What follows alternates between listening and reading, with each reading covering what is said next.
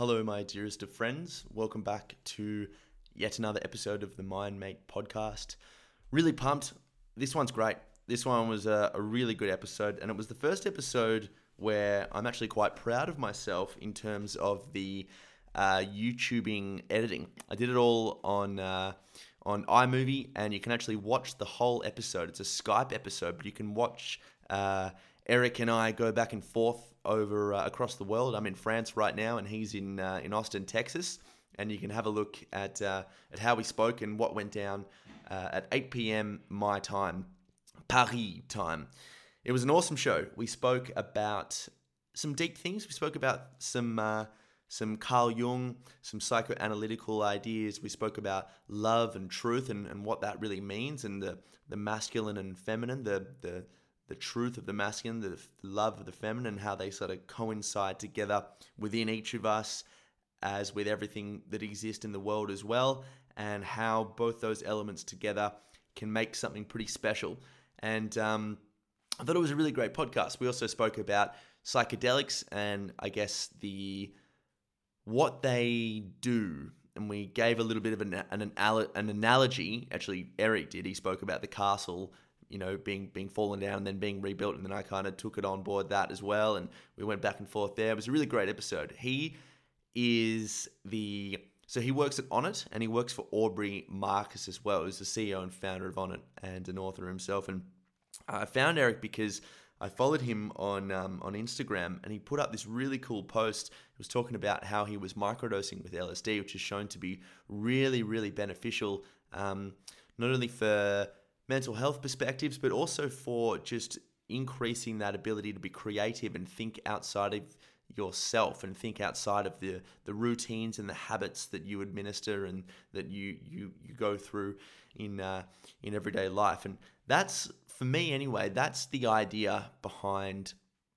psychedelics or anything that gets you slightly out of your comfort zone. If you put it like this way, you take the same route home every day from work to home. One day you get a little bit of a feel or an incentive to turn left instead of right. And then that taking you left takes you down a road which has way more traffic. It has a lot more unknowns, some uncomfortable street signs and people on the corners and all these sort of things. But by the time you get home, you realize that route was actually really quite fun and enjoyable, and you may have even driven past something on that route just by turning left that ended up being your new gym, or ended up being a building that you went and applied for a job there, and it ended up meeting the love of your life. And that's, I guess, what these things do. Meditation, dancing, psychedelic drugs, going up and speaking to someone that you've not spoken to before.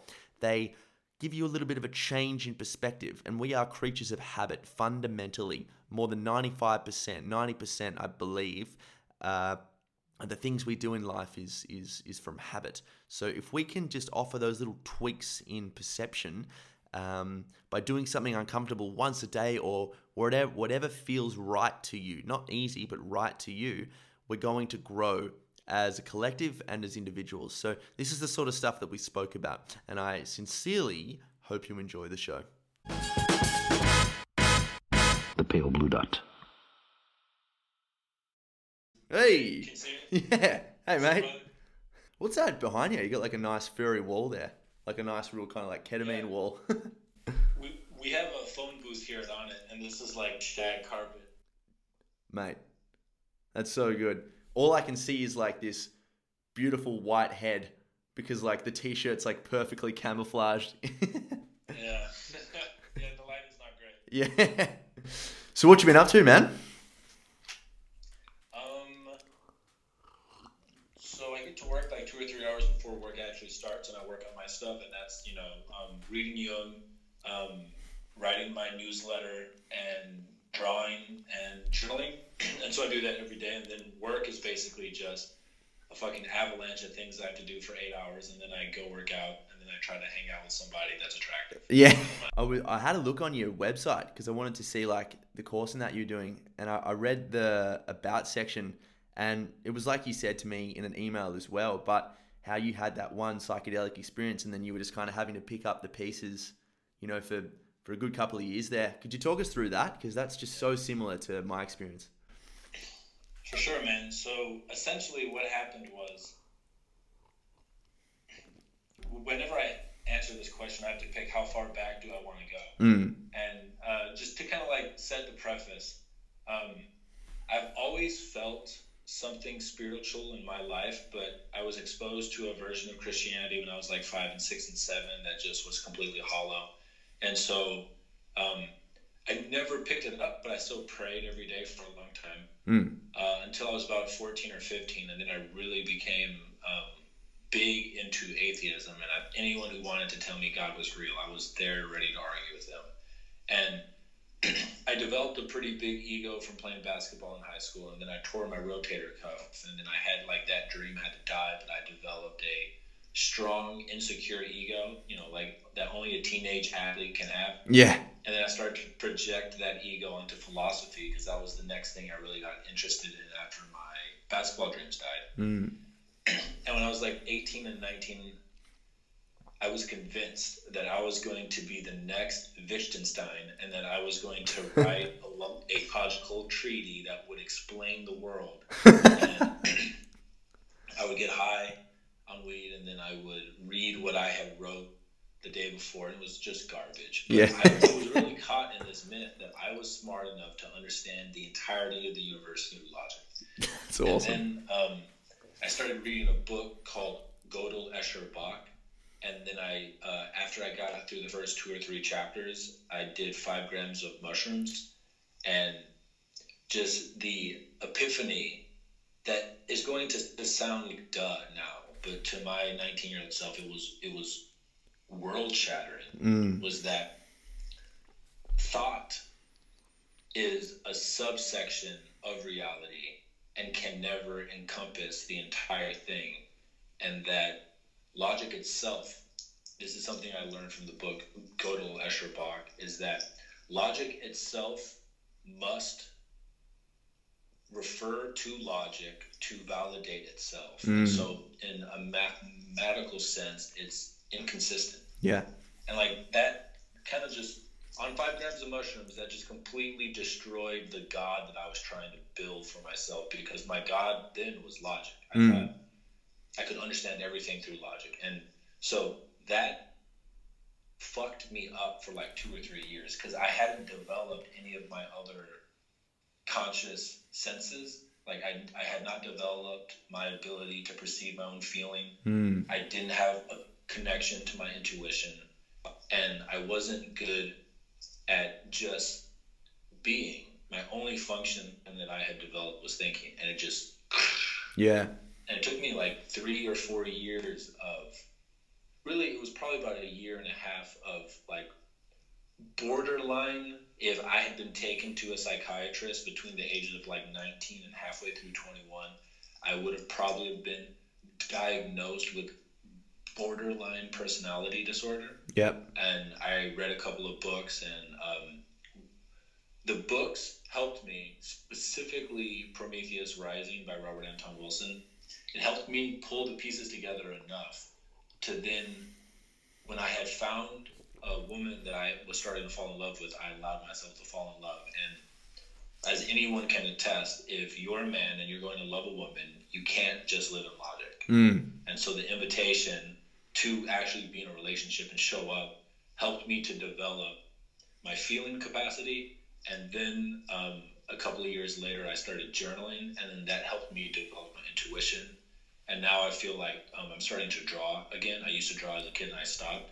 That's helping me develop that 4th sense. That's like your ability to just perceive reality. Jung calls it the sensing function. And he thinks that there's only 4 ways that the consciousness can interface with reality.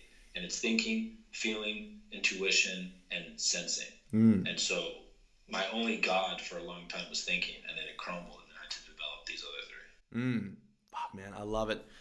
And the reason I love it so much is because like 98% of it is the exact same with me. Like, I don't know how many grams of mushrooms my mate and I had when I was 18, but it was the worst trip of my life because I was not prepared for it in any way, shape, or form.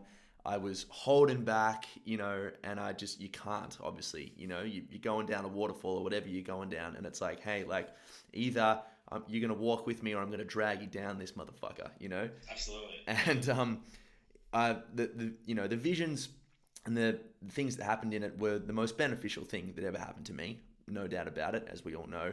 But at the time, it was just a complete manifestation of all my little insecurities. And you, with the philosophy idea, was me wanting to play AFL, which is like the American NFL, And that kind of all happened. So that was kind of like beginning to bubble up to the surface, and that it took those mushrooms for me to start to kind of feel that. And then 21, 22, I got cut from a team that I really wanted to play in.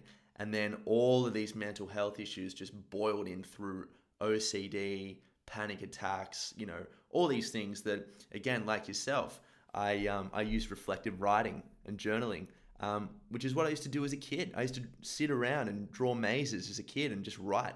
I found a book that I was reading to my partner when I was 10 years old about this kid who had depression. I was weird. I was writing about me. But do you still have the journals that you were writing? I feel so. There was one journal that was my when I really got into journaling, and I was like, I'm going to do 3 pages every day until this entire thing is full, and I did it every single fucking day like it was a religious act. I still think I have that journal, but then I have a bunch of journals that I'm really big on not saving things. Like, I have this belief that like it's in me and that I don't need to save the actual thing. So I burn through journals and I just throw them away. Oh yeah. But I think I kept that first one because it feels sacred. Yeah, of course. Yeah. And did you have a rough time starting the process initially? I mean, I know for myself, and I've spoken to other people about it as well, that the hardest person to speak the truth with is yourself. But, looking in the mirror, so there's a lot of, you read back. The only reason why I said is because you read back on those diaries and there's a lot of lies in there, Absolutely, man. I think that that's a great point. I think that the most healing, why journaling can be as healing as it can be, when it's as healing as it can be, comes down to how honest you are with yourself. I think that's where all the healing happens. And for me, my journaling experience was kind of unique. Essentially, me and the girl that had helped save my mind, that I fell in love with, we had broken up, and I had a super severe back spasm, like to the point where I couldn't walk for like 4 days. Shit. And it was 2 days before she left. Like, our quote unquote breakup was when she moved out and went to a new school for college. Right. And I bought The Artist's Way. I don't know why, but I bought it. I saw it on Tim Ferriss's podcast, and I can't remember why I bought it. But I was like, I'm going to buy this and try it. And I started to read it, and it hit me at the point in my life where I was like, I'm willing to try anything to help my back. And so I started writing, and it was one of those things where it just started, and then I did it completely. For me, yoga and trying to meditate have been things that I've known I've wanted to do for years, and they're really hard to get down.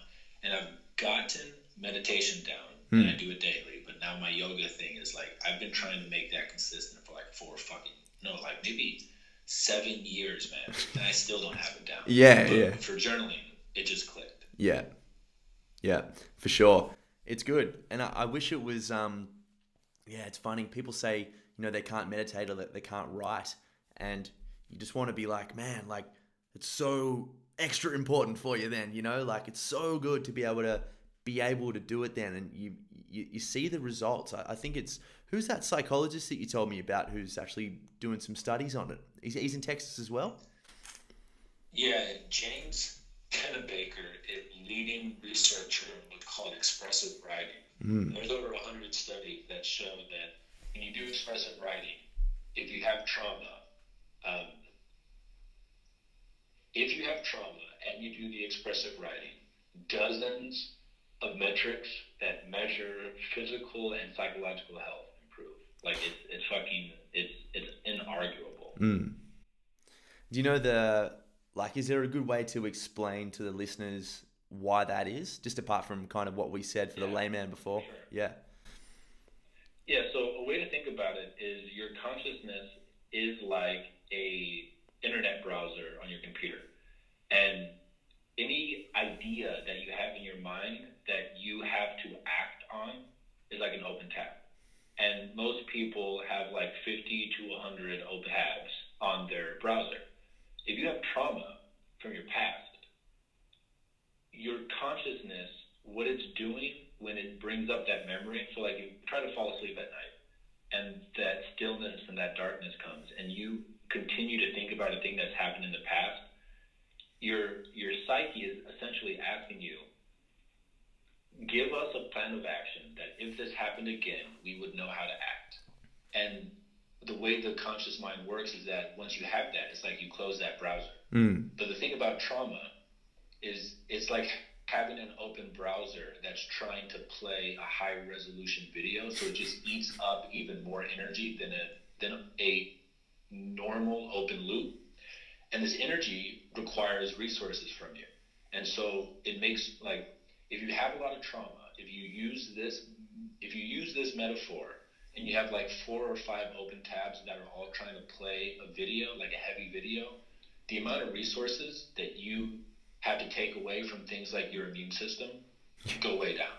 Or your ability to sleep at night goes way down because you're trying to process all this shit. And for whatever reason, the way the conscious mind works is that if you write out a cohesive causal story about why it happened, that seems to be enough to close most of the browsers. And so when you do the expressive writing, the point of it is slowly, it's a 5-day procedure is the normal protocol that James Pennebaker measures. And by the 4th and 5th day, you turn it into a story. And when our consciousness understands a trauma in the form of a causally cohesive story, it's like you close the browser. And so you just freed up a bunch of your psychic energy that was trying to load that video to like repairing your muscles, sleeping better, taking care of your immune system. It's a perfect metaphor, man. And, you know, for people that have dealt with and reconciled trauma, it makes, you know, psychosomatic sense. You know what that feels like when you say like you feel lighter. You really do. The first time I began interpreting my dreams, there was a series of dreams that came up where I was on a sporting field and I was kicking a ball to whatever, you know, and then after a very short amount of time, I got strangled, or I'd feel myself being unable to breathe. I can remember experience when I was a young kid, you know, having that sleep paralysis idea where I saw the ghost that was in Scooby-Doo that I used to be really scared of, but I didn't know it at the time. You know, I was like, what the fuck is this? But all these experiences and these dreams, I related it back to a moment when I was playing football and the opposition team, one of their players had me in a chokehold, and that trauma, like you said before with the browsers, like it must have got caught between reaction and emotion before, and it kind of stuck there before I was able to cognitively process it. So it came out in these dreams again, and it was something, even just me being aware of that, and I never had that dream ever again. So yeah, you know, that's one of the most amazing things that Jung talks about is that, all right, in our culture, we want to know, what do I have to do to fix the thing? And what Jung talks about and what your story highlights is that it seems to be, for a lot of these psychic issues, simply truly becoming aware of it. Not just paying lip service to like, oh, you know, I had this trauma and it happened, but really connecting to like admitting to yourself how you felt in that moment in a way that maybe the ego is not okay with admitting. Like, but just becoming conscious of it, it's like it evaporates. Yeah, absolutely. And did you have a like an aha moment for yourself, or was it a series of moments where you were able to kind of grasp the experience of the mushrooms? Because it sounds like the mushrooms experience for you was pretty traumatic. Yeah. Let me think for a moment. Sure.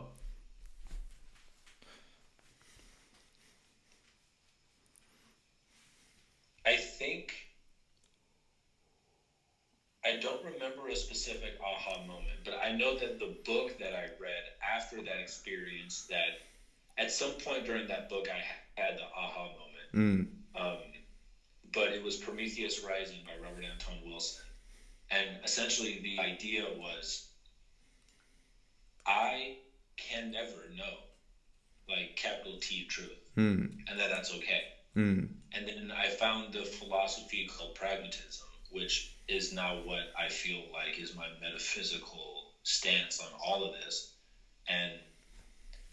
But I don't remember an acute moment, to be honest. It was more of a slow, gradual, like my entire Lego castle got wiped out, and I slowly, over the course of 2 years, rebuilt a new castle that was stronger. Yes, exactly. And it's more of a you're building a castle that almost doesn't matter. Its foundation is predicated upon the idea that it doesn't matter how many times it breaks apart and it falls down, because that's not the point of it standing. And I think that's the big thing. I think that's a huge insight about the true medicine of your first bad trip. Is that before that bad trip, you think you have one castle and you have to protect this castle.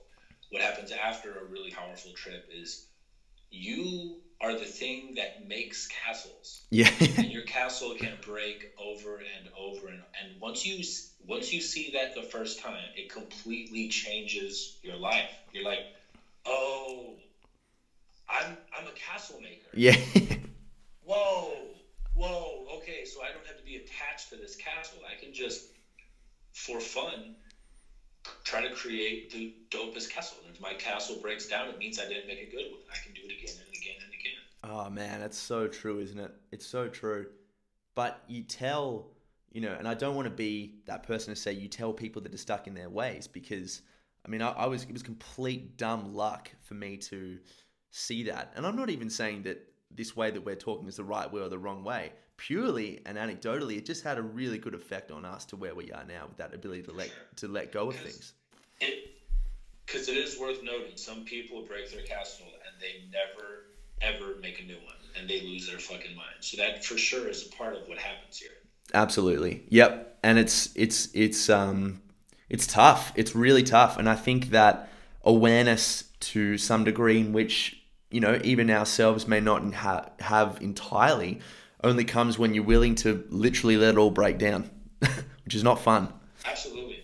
And I think it's really important about the environment in which you allow it to break, because if it's a chaotic environment, you might not put the pieces back together. Like, if you're an 18-year-old and it's illegal to do mushrooms, or you're doing mushrooms and you do them out in the woods and you think you see the cops during your breakdown and you end up in, a police station, like, you may never put it back together properly. Yeah. But if you're in a place that's safe and you're with a guide who has gone there before, and you're laying on a bed and you have blindfolds and a beautiful playlist, and whenever you're experiencing a hard moment, you can take off the blindfolds and ask them a question, and then over the course of 8 hours, they slowly help you build back your sense of reality. Like,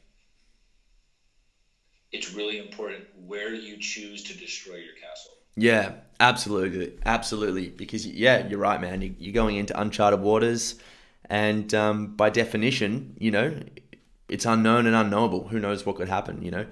I had an idea. You mentioned pragmatism before, and William James was great. And absolutely, the idea that I wanted to speak about is because you can find yourself, you have an experience like this, and obviously you and I are talking about psychedelics at the moment, but just getting creative has a really good way of, becoming the observer. And you can get that through dancing and singing and just doing something weird. I remember listening to a Tim Ferriss podcast as well, and he spoke about a time or a series of times where he would just like lie on the ground in the middle of the fucking city just for something weird to do, Based off of that idea, because you can go too far into that world too, what has been like the best tools for you to maintain that balance in reality as well? I actually just talked about this on a podcast yesterday. I think the two most powerful things that I have found that regulate me between, this world and quote unquote that world, like the world of the imagination and dreams, synchronicity and psychedelics and all that stuff is try to be in truthful, loving relationships with a tribe of people that you trust and respect. They will constantly regulate your egomania. Yeah. And the second thing, which might even be more powerful, is try to create something that you sell. That is one of the most challenging fucking things that people who quote unquote are spiritual can possibly do, because it cuts through all your bullshit trying to create something in the physical world that people will pay for.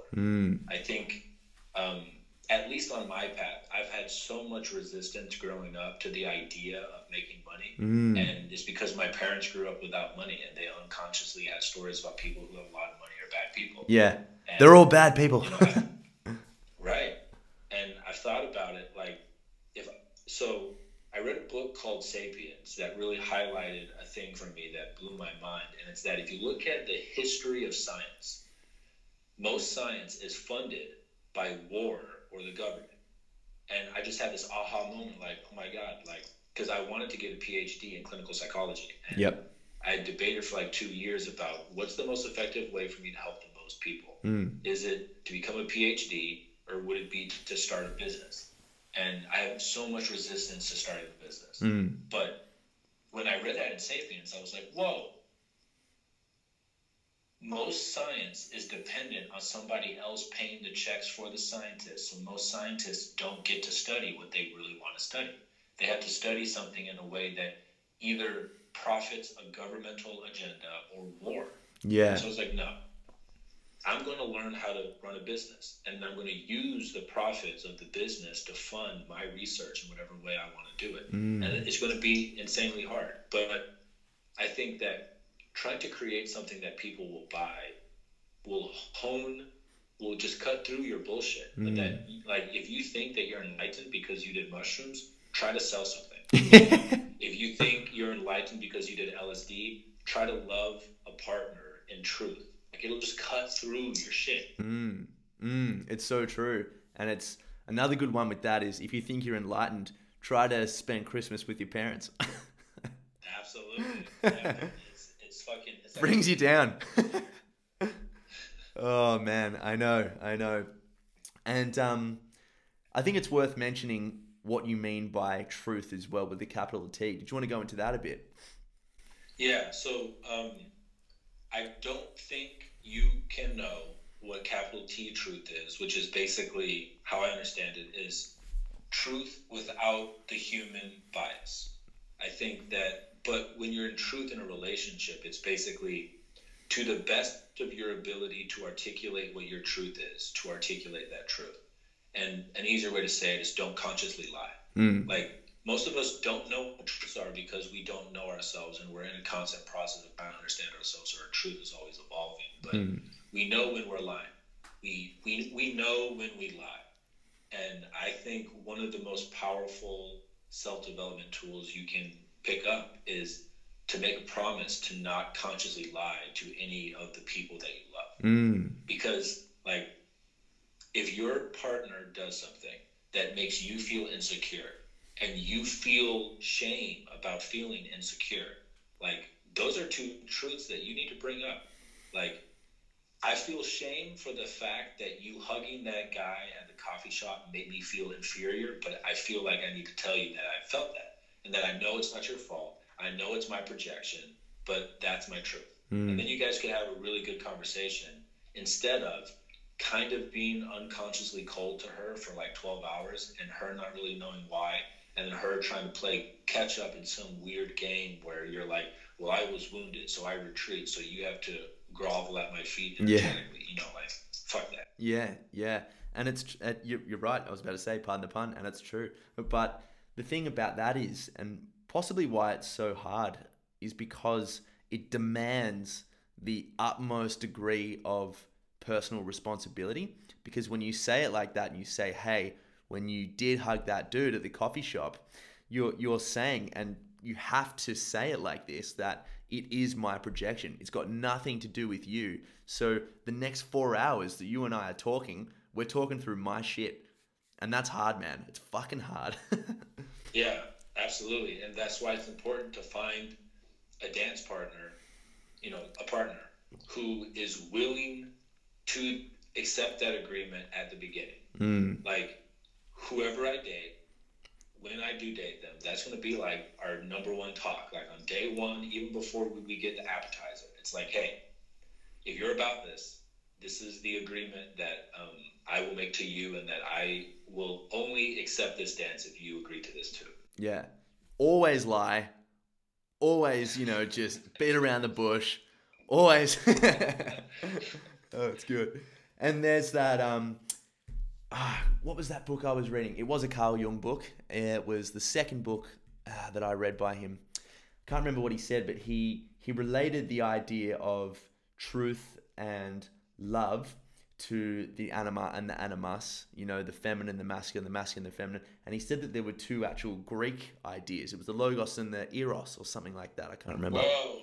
Yeah, I'm getting goosebumps. Okay, so the anima is love and the animus is truth.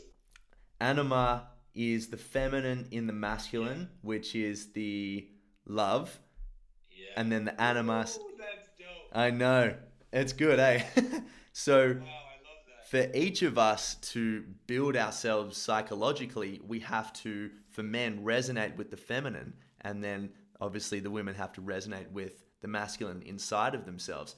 And it's so true. Like, I mean, at least for the most part, for me, before playing football, even when I was trying to play football, I was obsessed with learning everything and understanding the intelligence behind these things and practicing the game to the extent that I could logically. I had no concept of emotional intelligence. It was a load of bullshit. And then you see on the other side, at least from what I've experienced with talking to, some of my friends that are chicks, and this could be entirely just from my experience, but they resent that need almost, or that drive to pursue things that require that masculine essence almost, It's amazing how he was able to write this.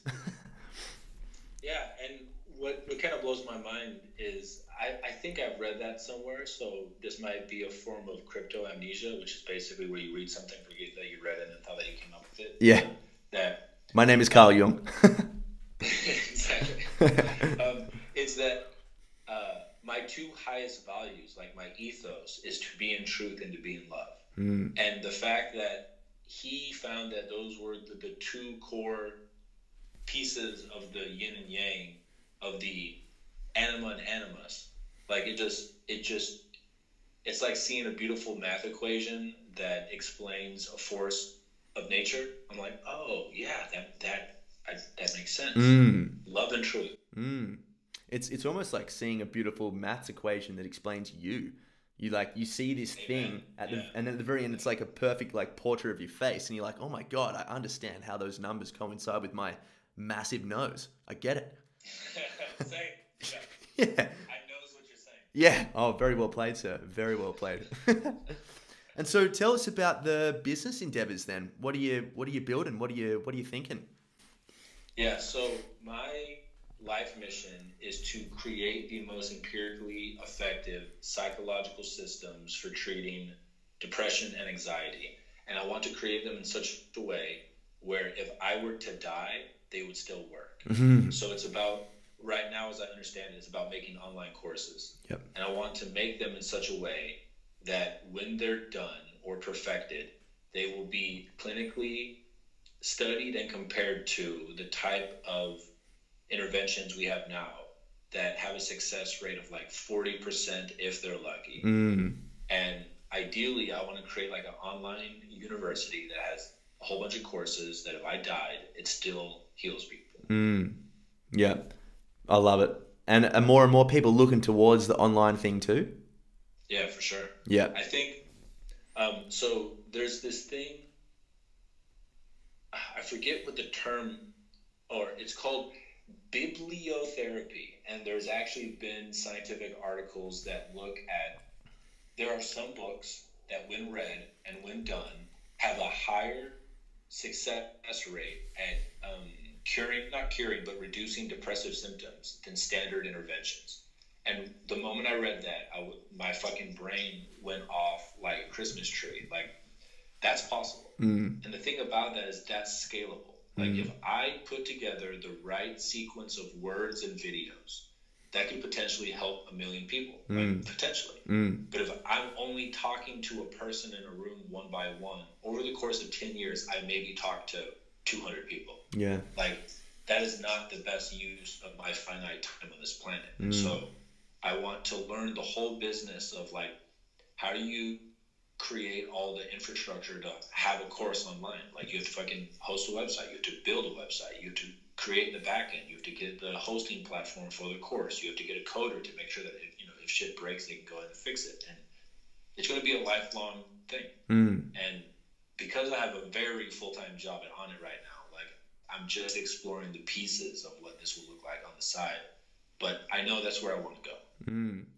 And man, it couldn't come at a better time. You know, we have the restriction of only having read, I guess, the last 150 years-ish of what mental health was like, you know, still in the modern world. But it seems like mental ill health is on the rise, especially with, you know, depression and anxiety. It seems like there's a real existential crisis going on, you know, because this is the sort of stuff that, you know, obviously Viktor Frankl spoke about, where when the suffering in life is no longer based around the idea of just being able to live another day, you know, when everything becomes meaningless, because at least in the Western world, because everything is just so available, what is it that we're supposed to be doing? And people are going nuts, you know.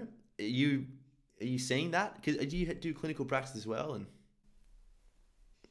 no, so I got a bachelor's of science in cognitive psychology, and then I thought for like 2 or 3 years about whether or not I wanted to get a PhD. So yeah, I don't have clinical work or clinical experience, but I have seen what you see. And what it seems like to me is that we don't have a proper myth right now. You know, religions used to be the myth-giving vessel that gave people meaning beyond the mundane world. With the rise of science, we've killed off a lot of our religions, but it's because the religions had stultified to the point where it came down to them making scientific claims. Yeah. Which science should have overtaken those stultified carcasses of what they used to be. But the essence of the religions were individuals experiencing parts of the human experience that are so fucking powerful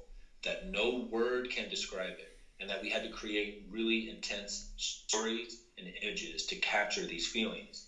And the religions then became roadmaps to how to experience those feelings. But then over hundreds and hundreds of years, it stultifies more and more into rules and dogma, and then it's just empty. So the religions needed to die in some sense because they had been dead for a long time.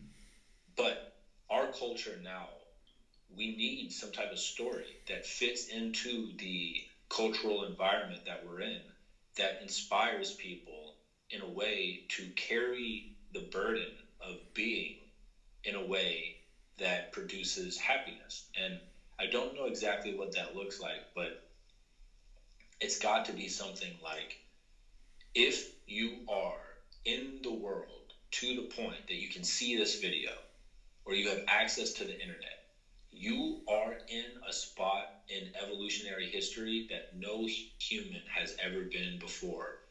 And you are responsible for using this gift to try to bring light and love, whatever that means to you, to the greatest number of people. And that you should sacrifice the weak parts of you that want to binge watch Netflix or to drink in such a way where you lose the next 2 days. You have to give that up to genuinely try to find what your passion is in the world, and then to step into it so fully that by you being in your passion every day, you heal people. Geez, you put that very well, my friend. You put that very well. Someone want to write that down? You're spot on. And I think, on top of that as well, we do need the myth. We number one do need the myth. But number two, we need time to go away and think about the myth. And we need time to go away and even think about ourselves. And it was more or less inevitable that people found themselves in solitude, 200, 300 years ago, even 100 years ago, because we weren't always able to tap into something with, a lot of stimulus.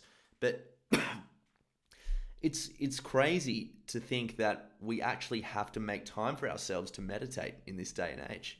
We can't just be meditating, as we go about candidly.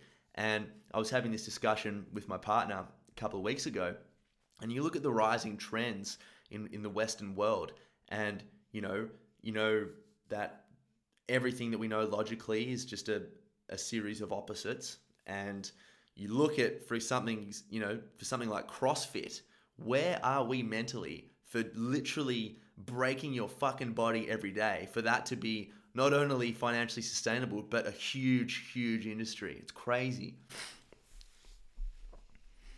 So I think the thing that can be learned from things like CrossFit is that any container that provides the opportunity for people to gather together, to suffer in a meaningful way together, and then to build community, we are literally willing to destroy our body. Yeah. And I think that that's is that we are so deprived of communal tribal connections that we are starving for it. And I think that I would rather CrossFit exist than not exist to the extent that it's bringing hundreds of thousands of people together in a way that has the same type of effect on their psyche as people going to church.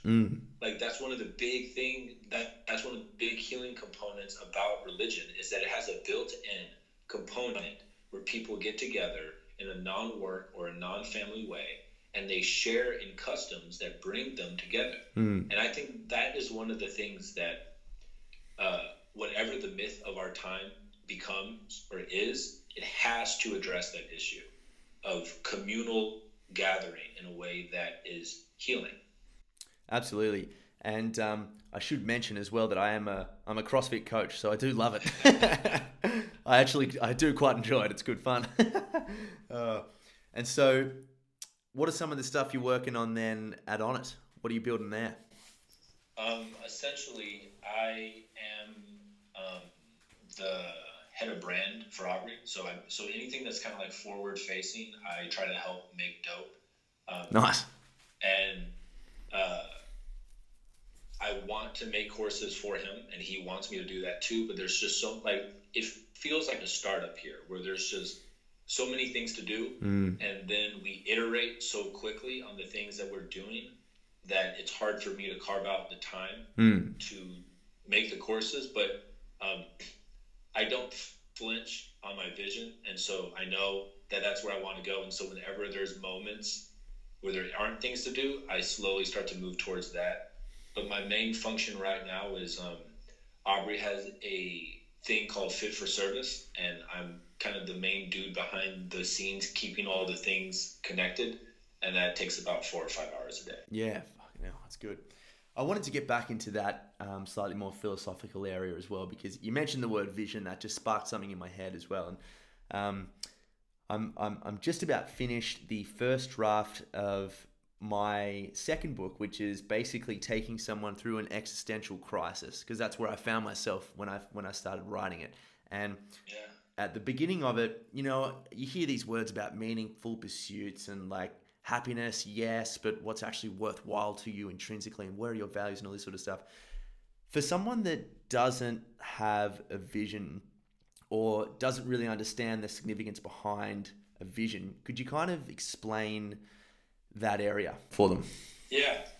Okay, so the truth is that I don't know the answer on this yet, because I only have my experience, but I'm going to go off of my experience. And there's a quote that I saw about 5 or 6 days ago that I really love, and it's that The truth is not hidden.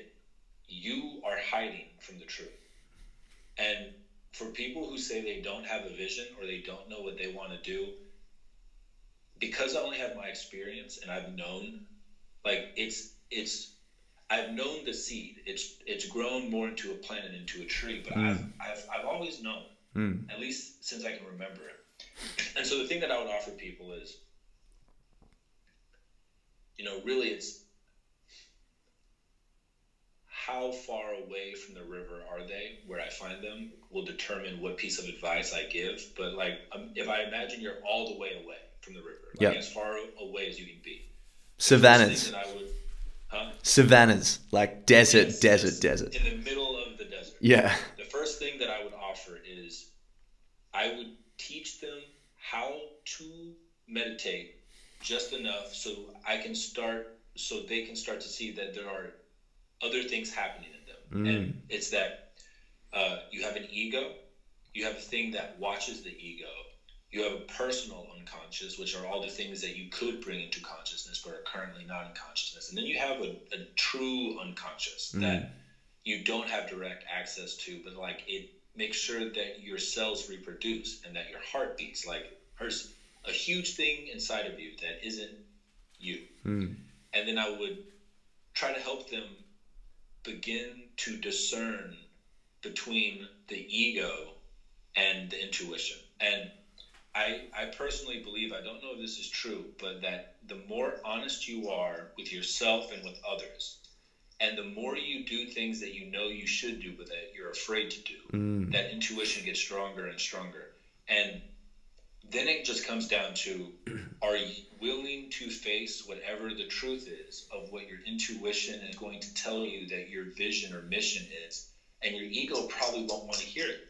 Like, it's not going to be become a banker and make X amount of money. Like, maybe for 1% of the population, your thing is to go into finance and to completely change it. Can you imagine that, how sick that would be? Right. Coming out of a fucking trip and being like, sweet. I meant to do this. Yeah. That would be so That's good. my path for sure. Yeah.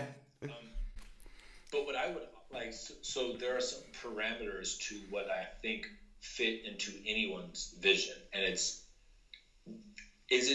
are you going to cultivate mastery in some domain of life that you have passion for? Are you going to help a lot of people by doing it?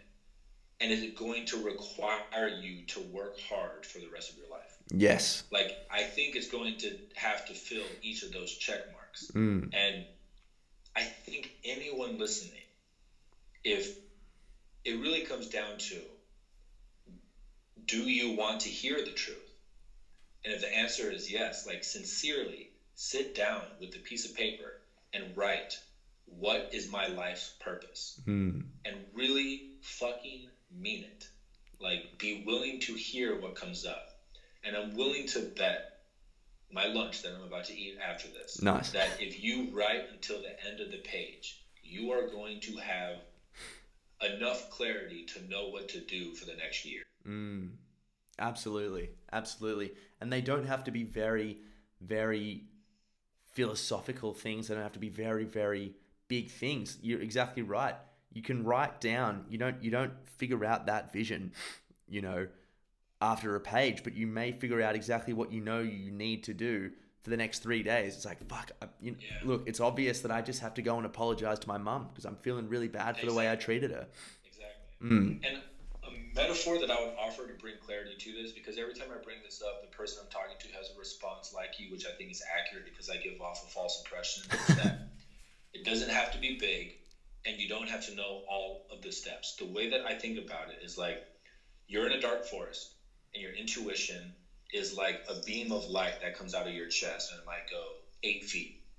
The more you act in accordance with it, which I believe is to be in truth and to do things that you're afraid to do and to act and to go where it points, you get stronger. And you might only see 8 feet in front of you. And once you get 8 feet, it might turn right. And you turn right. And then it turns left. And then you turn left. But the more you act on it, it's like it gets stronger and stronger and stronger.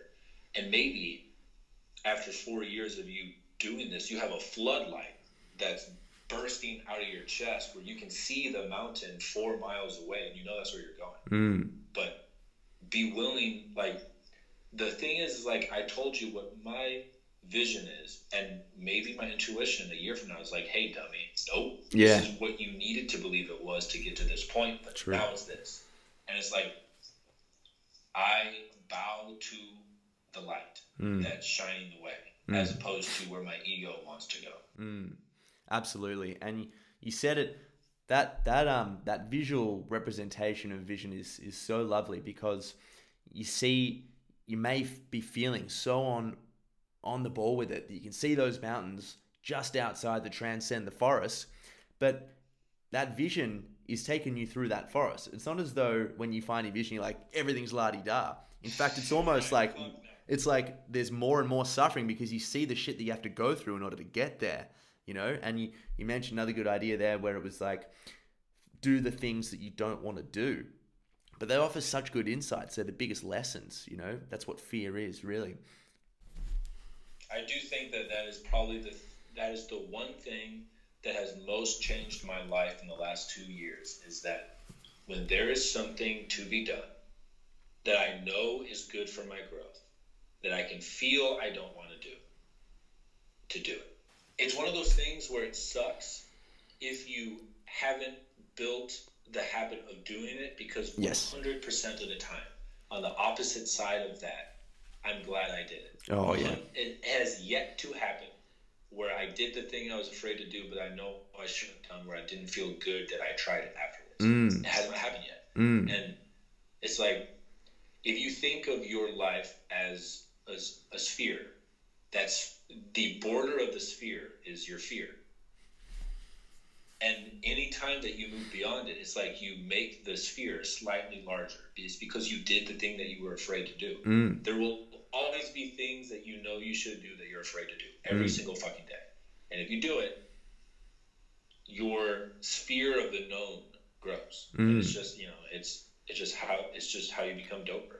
Yeah, so true. And it's not even a spiritual thing to say. Like, much of our evolution is predicated upon this idea that we are, you know, primitively a scared species, and that facing fear has broadened our ability to know more knowns. Absolutely. So it's weird, man. It's before I started doing this type of living, fear was a thing that I instinctually like, oh, okay, I move away from it. Yeah.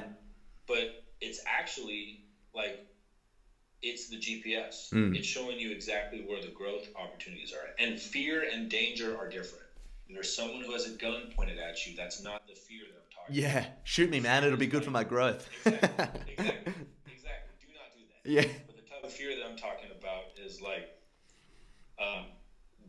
there's a beautiful woman that's making eye contact with you, and I'm terrified of going up there and getting rejected. Go do it. Absolutely. And see what happens. Get rejected. And enjoy it, you know? It's the way to do it. And the thing that I want to also articulate is that just because you do the thing that you're afraid to do doesn't mean you succeed. But the success for me is that I did it. Like, there are plenty of things in the last 2 years that I was afraid to do, I tried to do, and I quote unquote failed. But I feel good anyways because I did the thing. I tried. Absolutely. And you begin to see, you know, I think what we're just saying here is trying, you know, and you may not, it's not always going to be a green light. Oh yeah, of course, public speaking. Oh, now that I'm doing it, this is what I love to do. You know, it may not be like that at all. It may hardly ever be like that. But when you do public speak, you'll be like, oh, I'm so pumped that at least now when I say no to the next speaking engagement, it won't be because I'm fucking scared. It'll be because I actually don't enjoy it. Absolutely. I know. Public speaking for me, I had a panic attack whilst I was briefing a bunch of CrossFit members at my old gym that I used to work for. This is when I was really picking up the pieces of the puzzle. And I had 2 panic attacks actually within about 3 weeks. And then my amygdala just went bang, right, hold this fear in for good, you know? And it took a lot of work for me to be able to, even visualizing public speaking for me now is still kind of riffity, you know? But it's very meaningful now because it's, you know, that's where the fear is. A thing that I would offer, so I know I'm going to get to a point in my life where I have to do public speaking, and it terrifies me. Yeah. But I read this in a book, and it really resonated, and I know I'm going to do it. And it's where the moment you go up on stage, you close your eyes and you start to note the feelings that you're feeling as if you were meditating alone. And so it'd be like, my hands are sweating. I feel fear in my stomach. I can feel my mind starting to think about what if I'm not good enough. And you just start going through that. And I read a story about a guy who went up on stage and was having a panic attack. And he learned this way of noting his feelings when he did Vipassana. And for like 5 minutes, it took him 5 minutes, but he was on stage and he closed his eyes and he had to work through it for 5 minutes. And he opened his eyes and everyone in the crowd was crying because he stood up there in his vulnerable, naked truth and just non-judgmentally articulated all of the feelings and emotions that were arising in him. And I think the reason why people cried is because it's the number one rated fear. Yeah. It's public speaking. And why is it that terrifying? And if you think about it, I don't know if this is true, but this story has stuck. And it's that if you think about us as an evolutionary animal, when would you ever be speaking to a crowd? You were either the chief or you were basically being confronted and judged about whether or not you should be exiled. Yeah. And if you were exiled 100,000 years ago, you died. Absolutely. And so the thinking is that it's this primal thing where all of the tribe is watching you right now. And if you don't act according to the rules or the culture of the tribe, you are exiled and you die. You know? I mean, and for that reason, you know, the fear of death, a close second, and the fear of public speaking are very, very, they're pretty fucking similar, because public speaking and screwing it up means death anyway. You know? Exactly. It's crazy, man. Working on a farm and talking about this fear with public speaking, and there's about 50 sheep here that we have to feed every morning. You see the way sheep act and you're like, oh my God, we are a bunch of sheep. Like, we are so social, and we have survived this long because of our social abilities that we don't ever want to move away. Yeah, and I think the really beautiful thing about humans is that we are sheep, and we are also wolves and owls and bears and whales, and like all of the characteristics of all of the animals, because of the type of brain that we have all of those.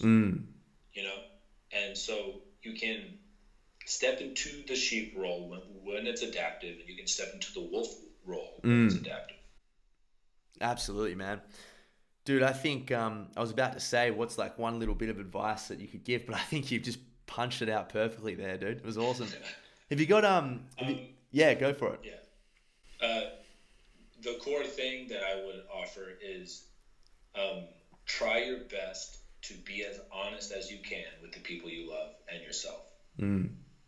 I love it. Godsey, my friend, have you got any social links, things like that you want people to hit up? Yeah, my Instagram is the main place that I'm on, and it's Erick Godsey. You know, it's at Erick Godsey.